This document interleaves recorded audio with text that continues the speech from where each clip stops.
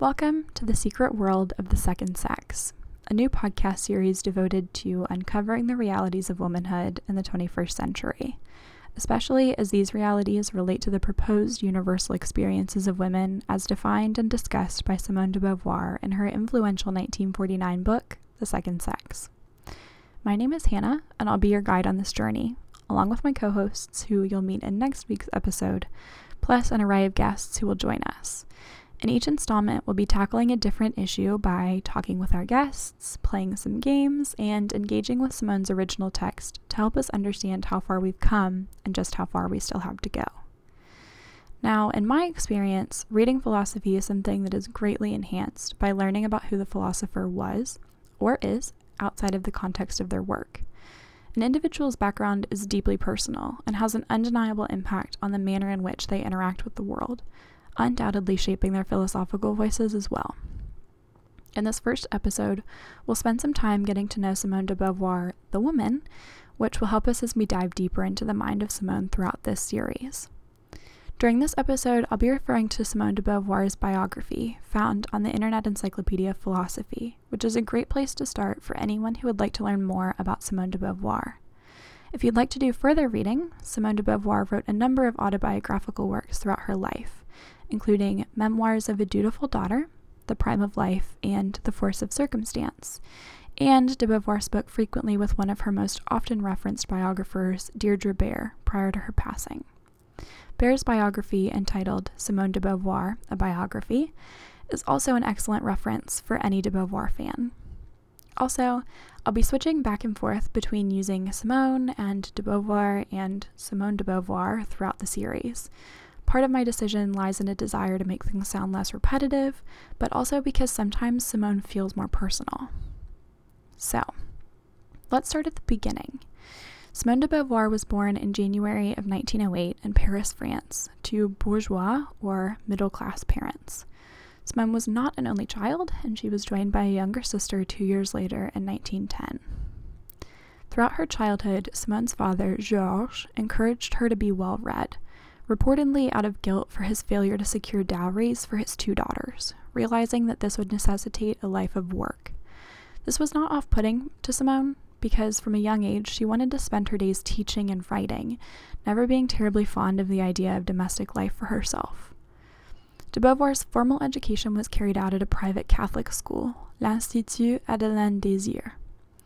It was during her time at school that 2 incredibly significant changes in Simone's personal philosophy occurred. First, the end of her relationship with Catholicism and her conversion to agnosticism, and second, the death of her close friend Elisabeth Maybe, whom Simone referred to as Zaza. The decision to leave the Catholic Church and to give up all faith in God was a formative decision for Simone, who was 14 at the time. This belief that man is the only being with any sort of control over life, limited as that control may be, would be shared by a number of Simone's contemporaries, the philosophers who, along with de Beauvoir herself, made up the existentialist movement.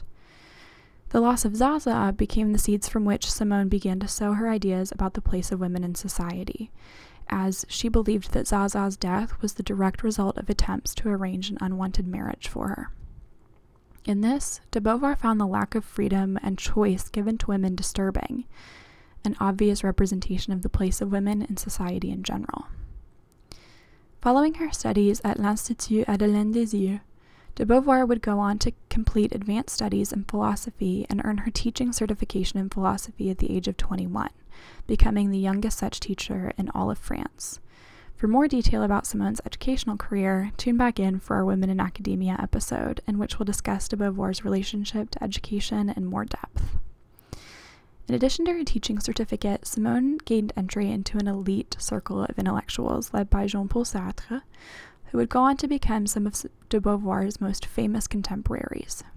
Despite being invited to join this exclusive group based on her own merit, this association would frequently be used to unfairly classify Simone de Beauvoir as a follower of Sartre, rather than as an independent philosopher in her own right. It was de Beauvoir's relationship with Sartre that would become the most notorious. The two carried out a romantic and intellectual, yet open and no-strings-attached relationship until Sartre's passing in 1980. Although unconventional, neither de Beauvoir or Sartre made attempts to hide the relationship from the public. Both had publicized affairs with other people during the span of their relationship. In fact, it was decided that the two would not share a household, possibly to shirk any semblance of typical domesticity, but certainly to preserve the ability for both to pursue other romantic relations. This was not the only scandalous happening in Simone de Beauvoir's life, however. Simone's teaching career, which would end in 1943, was cut short due to a dismissal from a teaching post, the result of complaints that de Beauvoir was corrupting the young women she taught. Although de Beauvoir was not banned from teaching elsewhere, by this point in her life she decided to pursue writing as her true career, a move that would allow her the time and intellectual space to begin developing her philosophy in earnest. Between her departure from teaching in 1943 and the publishing of The Second Sex in 1949, de Beauvoir began publishing both literary and philosophical works, and making a name for herself as a public intellectual in turn.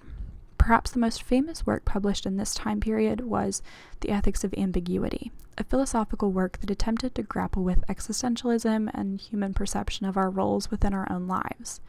It makes sense then that 2 years after de Beauvoir published this work, that her most famous work, The Second Sex, would be born to the world. When The Second Sex was published in 1949, it resonated with female readers, as it continues to do today. It was this piece that cemented Simone de Beauvoir's place as a feminist thinker and icon, but it also gained negative attention in the press and from French political figures. The attention that The Second Sex brought to Simone de Beauvoir would follow her for the rest of her life. Along with Jean-Paul Sartre, de Beauvoir became one of the most famous intellectuals of her day, experiencing a level of fame unlike what other philosophers had enjoyed before her. All right, at this point, now that we have an overview of Simone de Beauvoir's life, I'd like to invite the first guests to the secret world of The Second Sex, Dr. Christian Wood and Dr. Marc Demont, to discuss Simone's intellectual life and work in more depth. Dr. Wood is an assistant professor of French here at Centre College, whose research interests include 20th and 21st century continental philosophy, Francophone and French literature, and love as an intellectual discourse, focusing upon French existentialist thinkers and Algerian novelists. Dr. Wood earned his BS in philosophy from the University of California, San Diego, and a master's degree and PhDs in French studies and philosophy from the University of New Mexico. Dr. Demont is a visiting assistant professor of French and humanities here at Centre, whose research interests include contemporary French philosophy, film studies, queer studies, feminist theories and methodologies, and masculinity studies. Dr. Demont earned undergraduate and advanced degrees in his native France before earning an MA in French, a graduate certificate in women's and gender studies, and a PhD in comparative literature, all from the University of South Carolina. So thank you, Dr. Wood and Dr. Demont, for joining me today. To get started, what was your first experience with Simone de Beauvoir's work?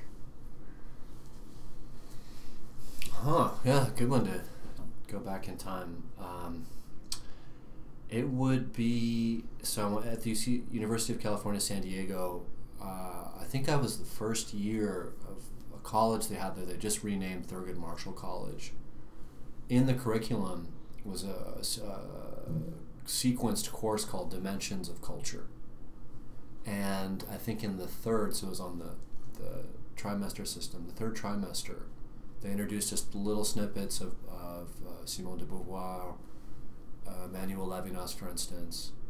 And then it was really, though, I think in a robust sense, it was in a feminist philosophy course where we engaged with not the entire Second Sex, but with some of Beauvoir's novels, La Femme Rompue, a few other kind of just very, very provocative texts that portrayed domestic violence, the question, sexuality, pushed the limits on a lot of things, and to me it was very, I felt both intimidated and very eager to kind of take it further. Yeah, I think the first time I encountered the name, at least it was linked. Me growing up in France, so the name was associated with Sartre. Right? I don't think it's a thinker at least presented in France when you're doing, when you're lycée, talk about Sartre, but you don't really talk about Simone de Beauvoir. And so, but then I think later, it was probably when my very first year when I started university and studying philosophy, and at that moment I was also trying to find some authors that would make sense of my sexuality. So that's how I discovered Foucault. That's how I discovered Lacan, and in all these authors I was looking for, there were Simone de Beauvoir, and so. But then I didn't read really. I mean, I was reading part of it, but I didn't read it before I actually came to the U.S. And yeah, it was one of the classes I took on queer theory and feminism that I read Simone de Beauvoir a bit more seriously, weirdly enough. But yeah, it was not really necessarily in France, even if she's part of the environment, the intellectual environment. But I think reading seriously Simone de Beauvoir happened actually in the U.S. Yeah.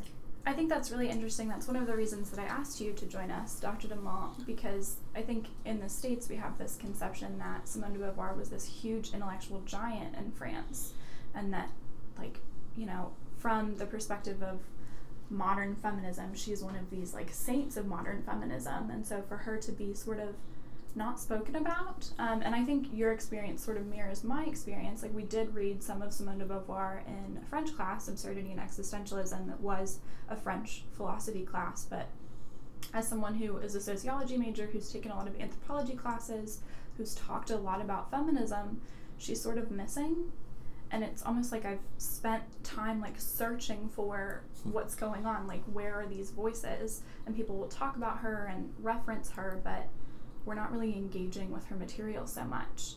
And I thought it was interesting that you brought up that you spoke extensively about Sartre, because he really is this everybody knows. If you know about a philosopher, that's who you know. So do you think that the relationship between Simone de Beauvoir and Jean-Paul Sartre had an influence on the way that Simone de Beauvoir was received as an intellectual? Well, I'm gonna speak for France, right? I think that Sartre eclipsed completely the contribution of Simone de Beauvoir. Later, when I started to study more seriously Merleau-Ponty, and I discovered they were very good friends. They had a long history of conversation, and same for us. I mean, Lacan was not. Lacan was. I mean, it's not as if Lacan was eclipsed one another, but what I mean by that is she was part of this very strong French intelligentsia, right? But I don't think in France now, her legacy, if you prefer, I don't think the legacy has been, is that put forward in France, for different reasons also, is that queer theory is not really a thing in France, right? Gender theory is still very much criticized. I mean, all these very liberal theory about sexuality and gender, I think all those conversations happens in the US and much less in France. And so that's also explained in part why she's not as popular as Sartre, let's say, right? And also, what is I think interesting that if you talk about the Simone de Beauvoir, usually you talk about the second sex, right? And that's basically it in France. There's a whole work also behind it, right? So yeah, that's my experience, at least of me growing up in France, without talking about people who are actually specialists of Simone de Beauvoir, right? But I think any kind of French person going through university would have this vision or representation of Simone de Beauvoir as really a second figure, basically, right? Yeah, I think another way to answer, speak to the subject, is that the Anglophone biographers, of course, you have Deidre Baer, you have Hazel Ratley, you have the Fulbrooks, you have perhaps 3 or 4 other biographers, Anglophones who, of course, read French, right? But the way they contextualize it, I think, is that it's almost the obverse of that bumper sticker that Ginger Rogers did everything Fred Astaire did, but in high heels. Right? So the way I think they reframe it is that Beauvoir was very much in Sartre's shadow. The patriarchal norms, even in so-called, liberated France, post-45 and all that,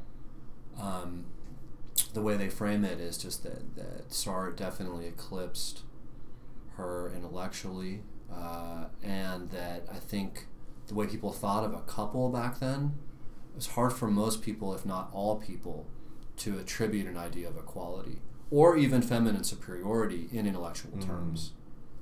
But again, I think that her biographers, the ones with whom I'm familiar, they'd go out of their way to insist the other way, that in fact Beauvoir is more remarkable for kind of emerging from this patriarchal background. Right, one of the first agrégés, the feminine, the youngest. She's 21 when she gets the equivalent of a doctorate. At least at the time, that was the youngest. I mean, so in a lot of ways, she breaks the mold. But in terms of the reception at that time, right? So Second Sex, late 40s. All these other texts that are just brilliant. I think the idea is, here's another way to contextualize it, I think, right? You have the Kinsey report that deals with male sexuality. People roll their eyes or whatever, but they take it as scientific, even though I think he was an entomologist or something, right, prior to that. Beauvoir comes out with The Second Sex. François Mauriac, at Le Figaro, says something to one of the employees of Les Temps Modernes, where she and Sartre, basically, they founded it. I said something like, thanks, now I know more about your employer's vagina. Right? So, even these people who are supposed to be kind of woke, very liberated, journalistic types, would put, it's not scientific, it's still very girly or mushy or, anyway, I don't know if that directly gets your precise question, but that's what comes to mind. Yeah, so basically, Jean-Paul Sartre was just in a position where he wasn't going to be as likely to be written off because what he was doing was just automatically assumed to be serious. And, when they were both at school together, Jean-Paul Sartre was part of this little circle of budding philosophers that were already making waves. And Simone de Beauvoir really had to, elbow her way in. And even then, she sort of fell back because she was a woman. And what do women know, huh? So I think we talked a little bit about how people received The Second Sex and just all of Simone de Beauvoir's work. Do you think that there's been a big influence on philosophy post Simone de Beauvoir and, all of the things that she was doing, really recontextualizing a lot of things from more of a feminine perspective? I think so. I'm wary of being too general here. But I know, so you have Aude Lancelin and Marie Lemonnier came out with a book, I want to say 6-7 years ago, on les philosophes et l'amour, right? So philosophers and love. So aside from Hannah Arendt, Simone de Beauvoir is the only female, right, philosopher. But the way they contextualize it is that there's just a lot to explore here. And their training's more in sort of journalism and what the French call kind of history of ideas. But I think from another point of view, if you look now at the call in feminist journals like Hypatia, real, top-notch feminine philosophy journals that happen to do feminist philosophy, there are a lot of calls for how does Beauvoir contextualize the legacy, right? How can we fill in these lacuna between? I think it's something that's central to you, Hannah. That, right? How do we speak about not just the second sex, but sort of types of the other feminine, right? So, for instance, if they're non-binary, or if they're a person of color, or a lot of ways, I think, to get into this. And so I do know that scholars and teachers are going in those vectors. I couldn't tell you, if it's enough. It's probably not, is my hunch, but I'm not sure, you know. Yeah, and also about you talking about influence in philosophy. It depends what you understand by philosophy, right? But you could also argue that maybe she has less direct influence on all this intelligentsia. They're mostly male, right? But you have to look at the legacy in terms of politics, right? I mean, the whole women movement in France and the abortion rights. I mean, all that is triggered basically by our work, right? So, yeah, I think it's asking the question just like, what's the legacy of Simone de Beauvoir in philosophy? Well, you may have a kind of limited answer here, but if you think more globally, let's be honest, de Beauvoir has had much more influence, I think, politically than someone like, I would dare to say Foucault, right? I mean, I love Foucault, but at the end of the day, I mean, in France at least, right? I think it's important to make that connection, right? Yeah. Or more than Derrida, more than Levinas. Exactly. In political terms, socioeconomic terms. Yeah.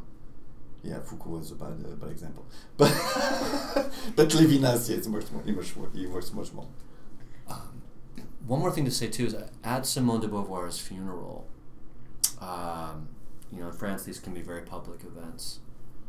There, Elisabeth Badinter, a fairly famous author, intellectual, famously noted on the record, was just yelling, in translation, women, you owe her everything. Women, you owe her everything. So this is 1986, I believe, right? So here we are in 2020. I'm not saying it's the same context, but there was a sentiment that politically Beauvoir had done, more than any, contemporary male philosopher in that sense, arguably. Do you think that there is a different sort of social space that public intellectuals occupy in France? Because we have public intellectuals in the States, but I feel like philosophy, a lot of the soft sciences, the things that you can't really see, they tend to get left out of a lot of discussions, because how can you prove what Simone de Beauvoir is saying? She devotes half of The Second Sex, which is this huge, massive work, to this is part of our history. It's something we've learned over time, and we've just decided that this is the natural order of things. So do you think that because it's a lot more difficult to see that, the perception has been different? I don't know. I think it gets to a question of competing ideologies. How can we prove this? Yeah, I mean, so from the, I've spent a fair amount of time in France and in a Francophone country, but I still have an outsider's perspective, I'd say, on this. And the way so going back to Derrida, just to make a point here.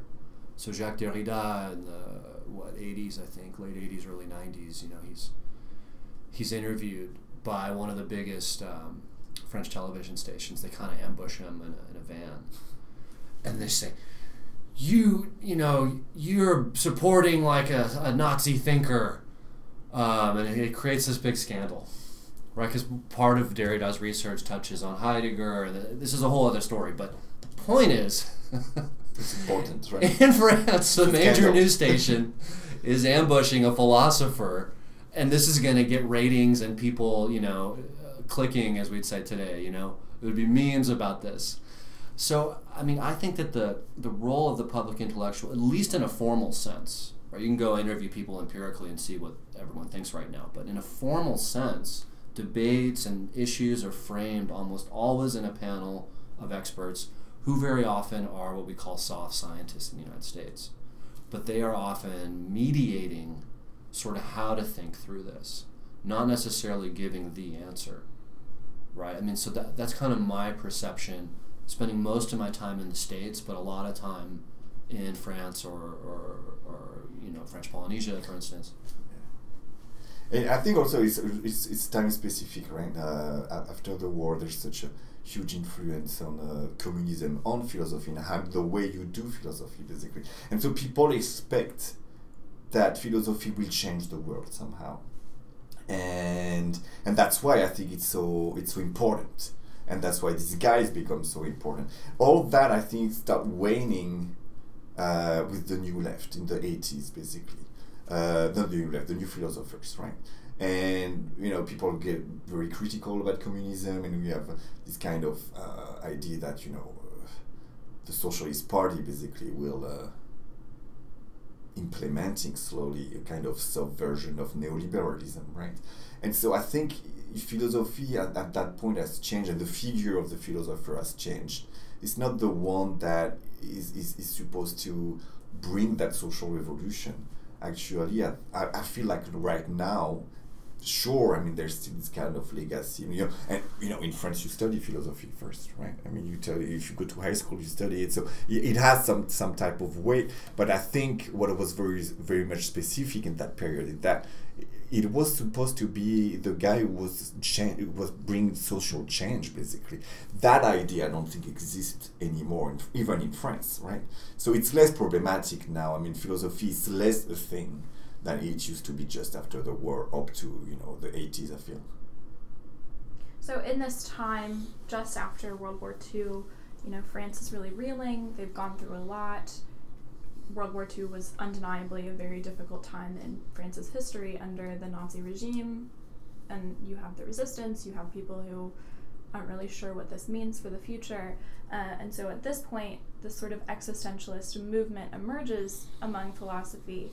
So could you give a little bit of context about what the existentialist movement was, what sort of things they were working on, what their unifying principles maybe were? That's a tricky one.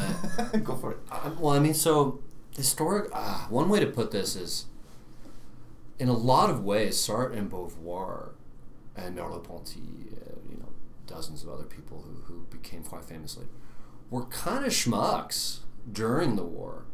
It was really how they branded their image right at that moment, that transition between 44 and 45, where there's this kind of vacuum, and they step up.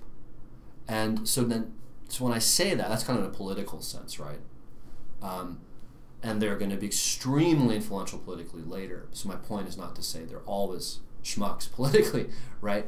But during this moment, their lives are very ambiguous during the war. Their correspondence, some of the shenanigans, and whatever they're getting up to. The biographies can tell you more about this, but what they do though, both of them, right? This is not just Sartre; it's both of them, to greater or lesser degree. So that you said the kind of the principles, this idea, this in one sentence, right? That some people say Beauvoir wrote and not Sartre really. We were never more free than during the occupation. So there, I think, is where their stroke of genius hits, right? You always need some luck in these things, but they provided the kindling, and that spark just took. So it's something like that. It's that regardless of circumstance, if our philosophy is right, if the way we've synthesized, so many Western ways of thinking into what we take to be the most practical, if it's right, then one can really invent oneself at any moment. And Sartre will push this, and Beauvoir perhaps too, even to the point of homosexuality, for instance, right? Anything's a choice on some level. From that point of view, it's an extremely interesting philosophy. But you seemed to laugh at "We were never more free" than during the No, I think as you say, it's a stroke of genius. You always like, oh, what you were saying, and you're like, oh no, I see now what you're doing. I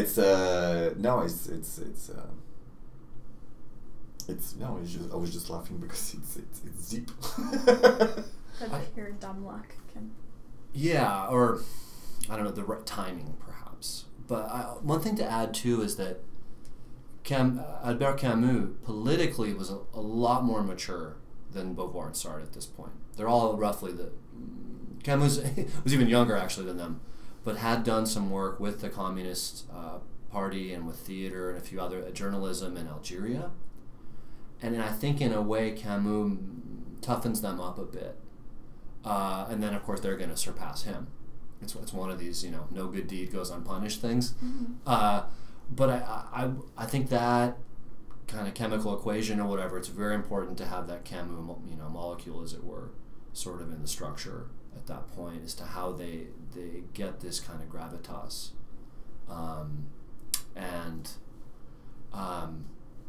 That also there's something about, here it is. It's coming back to me now.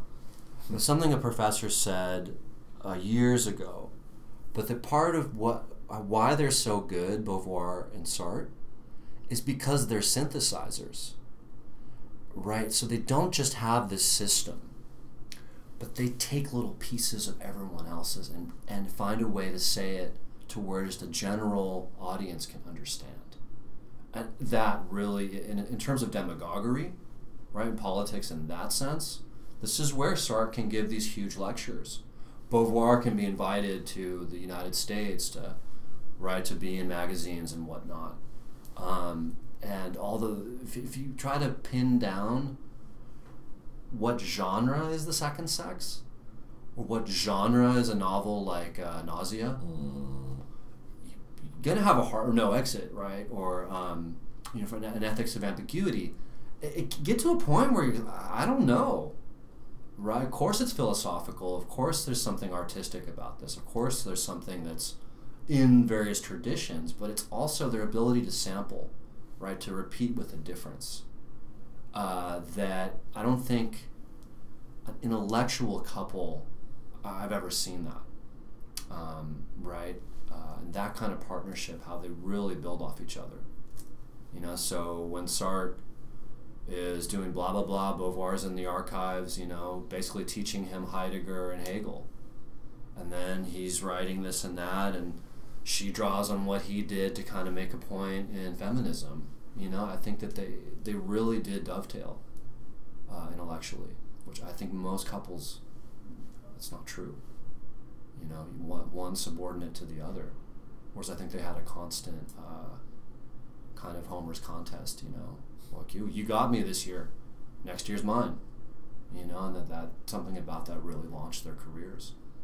I do really like that you emphasized how universal their work seems to be, and I think one of the things when I was reading this philosophy for the first time, no offense to you in your class, but when I was walking into a class called basically French philosophy, the subtitle, I was like, man, I don't want to do this. Philosophy's dry, it's boring, it's old.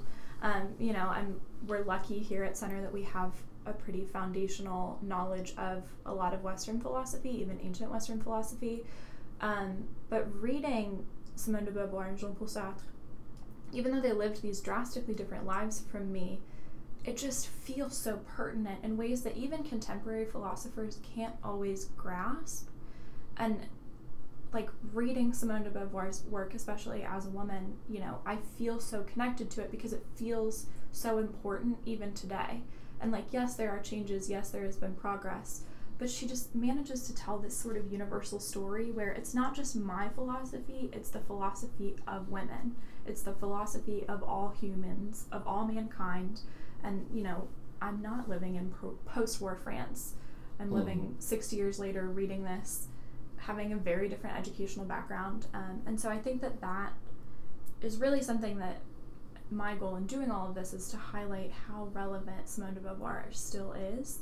And so do you think that some of the themes, we've talked about people are still asking how Simone de Beauvoir would contextualize things, but do you think that there was almost a shift in how people viewed the role of philosophy, that it's not so much detached anymore, that it really is meant to be this substantial thing that somebody can use and apply for themselves, more than just these are my sort of ramblings about the world? Yeah, so there's a lot to question, I think, or the topic, and I know in my responses I give a lot and kind of air too, but what I'm picking up on here is I want to say fields like critical phenomenology, right? these social justice minors and majors people can do now. I think in a lot of ways the disciplines are bending towards what you're suggesting, right? I don't know if it's sufficient. I don't know if it's people will call it later a fad. These kinds of things I'm really not sure of, but I do think that at least in North American context here, that people are critically appropriating what used to be called philosophy, to take this kind of apparatus and to examine Lisa Gunter is doing this with the carceral system, right? Jill Stauffer is doing this with relations of land. I mean, there's just there are people who are I think definitely going in that route you're suggesting, if I'm picking up on the question. Yeah. Now, what I was thinking is that when we're talking about this kind of philosophy that speak to everybody, because there's this kind of universal subject, but it's also what's gonna kill basically existentialism. If you look at Les Mots et les Choses, for instance, right? So it's published in '66. That's where Foucault goes directly to this problem. He goes like, the problem is phenomenology, because Foucault says in the beginning, says, okay, I'm interested in the notion of experience. From there, it's like, oh, well, actually, he's actually pretty close to phenomenology. But the big divide, and that he demonstrates at the end of Les Mots et les Choses, is to say, well, all the phenomenologists take for granted this subject that is there, like appears to me there, right? It's like this subject is a construction, right? And that's where at one point the people, that's why Sartre gets so mad at Les Mots et les Choses. Like, Foucault's killing what is at the basis of phenomenology, but not just phenomenology, but at least existentialism, right? And so that's where there's consciousness, yes, this idea that there's a subject that appears like almost like transparent to itself, right? Foucault goes there like, this subject is actually a construction. That's where the real problem is, right? And so there's no immediacy of the subject, right, basically. And that's where the big divide happens, basically. So I think you can date by '66 that existentialism doesn't speak to people the same way, let's say, right? Now, that doesn't mean that, once again, there's a legacy of Simone de Beauvoir, and there's young human women like you that feel inspired by that. But in terms of history of philosophy, I think that is short-lived in a way. And I'm not specialist of the question, but I could say there's definitely some type of social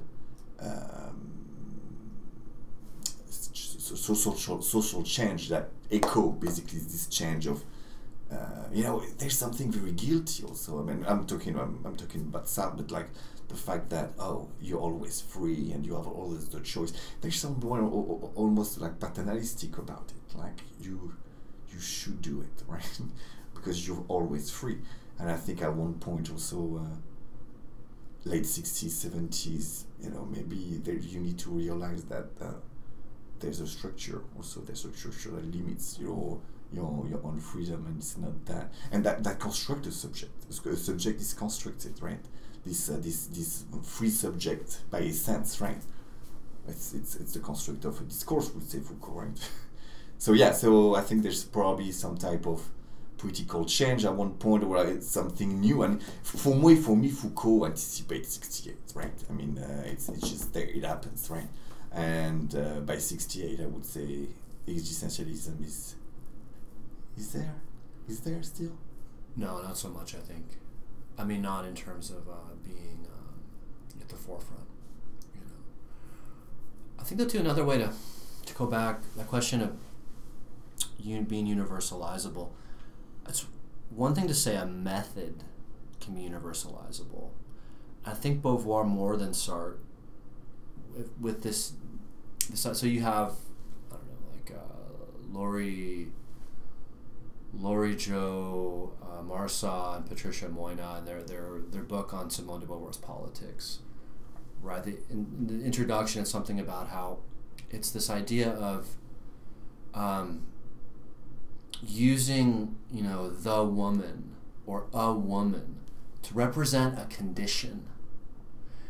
So I think Beauvoir, isn't so much saying there's this essence, because they never will. I mean, that's kind of by definition what an existentialist won't do, is say that there is an essence, right? Because existence precedes it and all that. But it's there's this generalizable type that have particular instances. And in analyzing the particular, the mind gets, we become aware of a kind of broader problem. And another thing, real quickly, this gets very much overlooked, I think, in Beauvoir studies. But Beauvoir and Sartre, I think, were above else these kind of quirky anthropologists. Again, if you dig into the biographical materials, they don't hang out with people. They study people.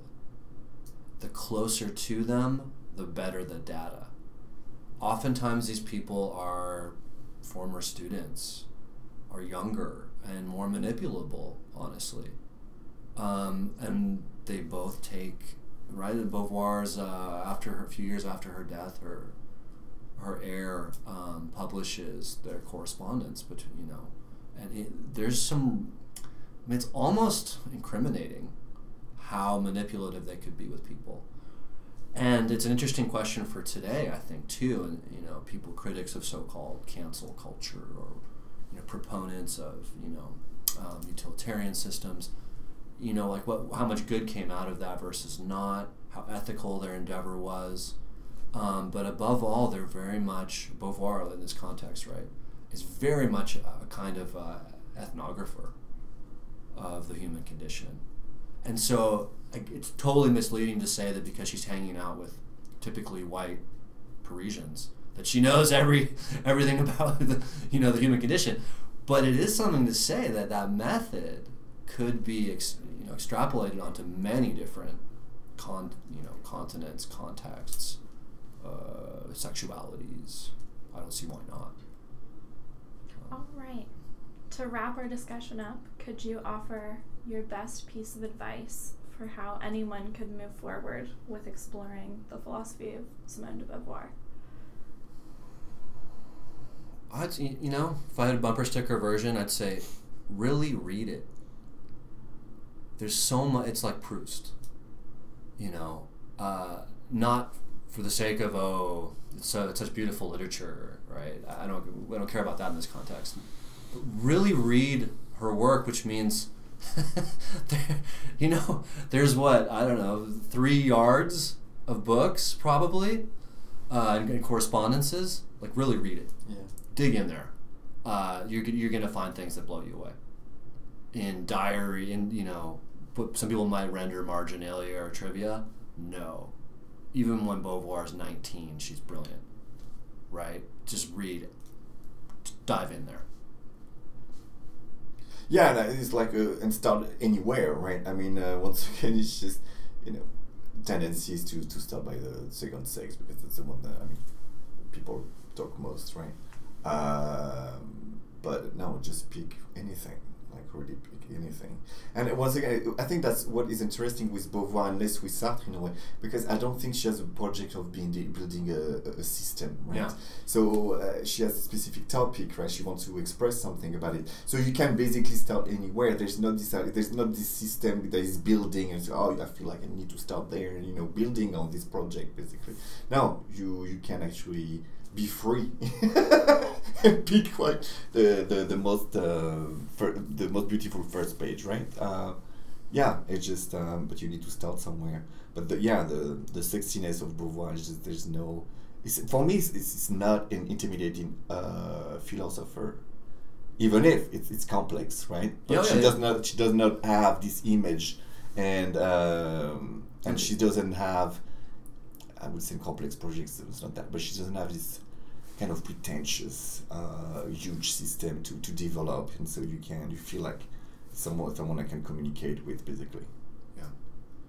Yeah, I mean, so, the ethics of ambiguity is perhaps the closest to a kind of systematic body, but even then, I mean, you've read it in the original, Anna. You know, I mean, it's if it's a system, it's very open-ended, right? It has a kind of inclusive logic that keeps building on, you know, what's disclosed, as she puts it, by artists and scientists and whatnot.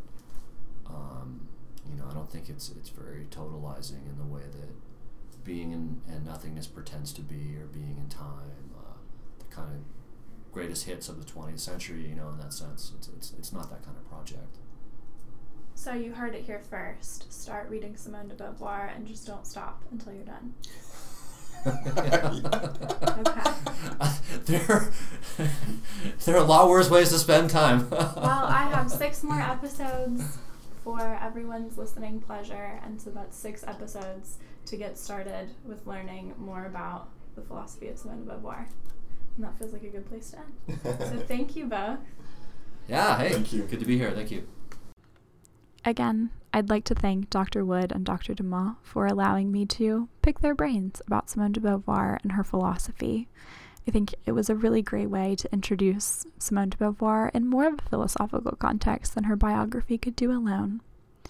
And with that, we've reached the end of our first episode. I hope that you've gotten to know Simone herself a little bit better, and I hope that you'll be back next week for our next installment of The Secret World of the Second Sex. Thanks for listening.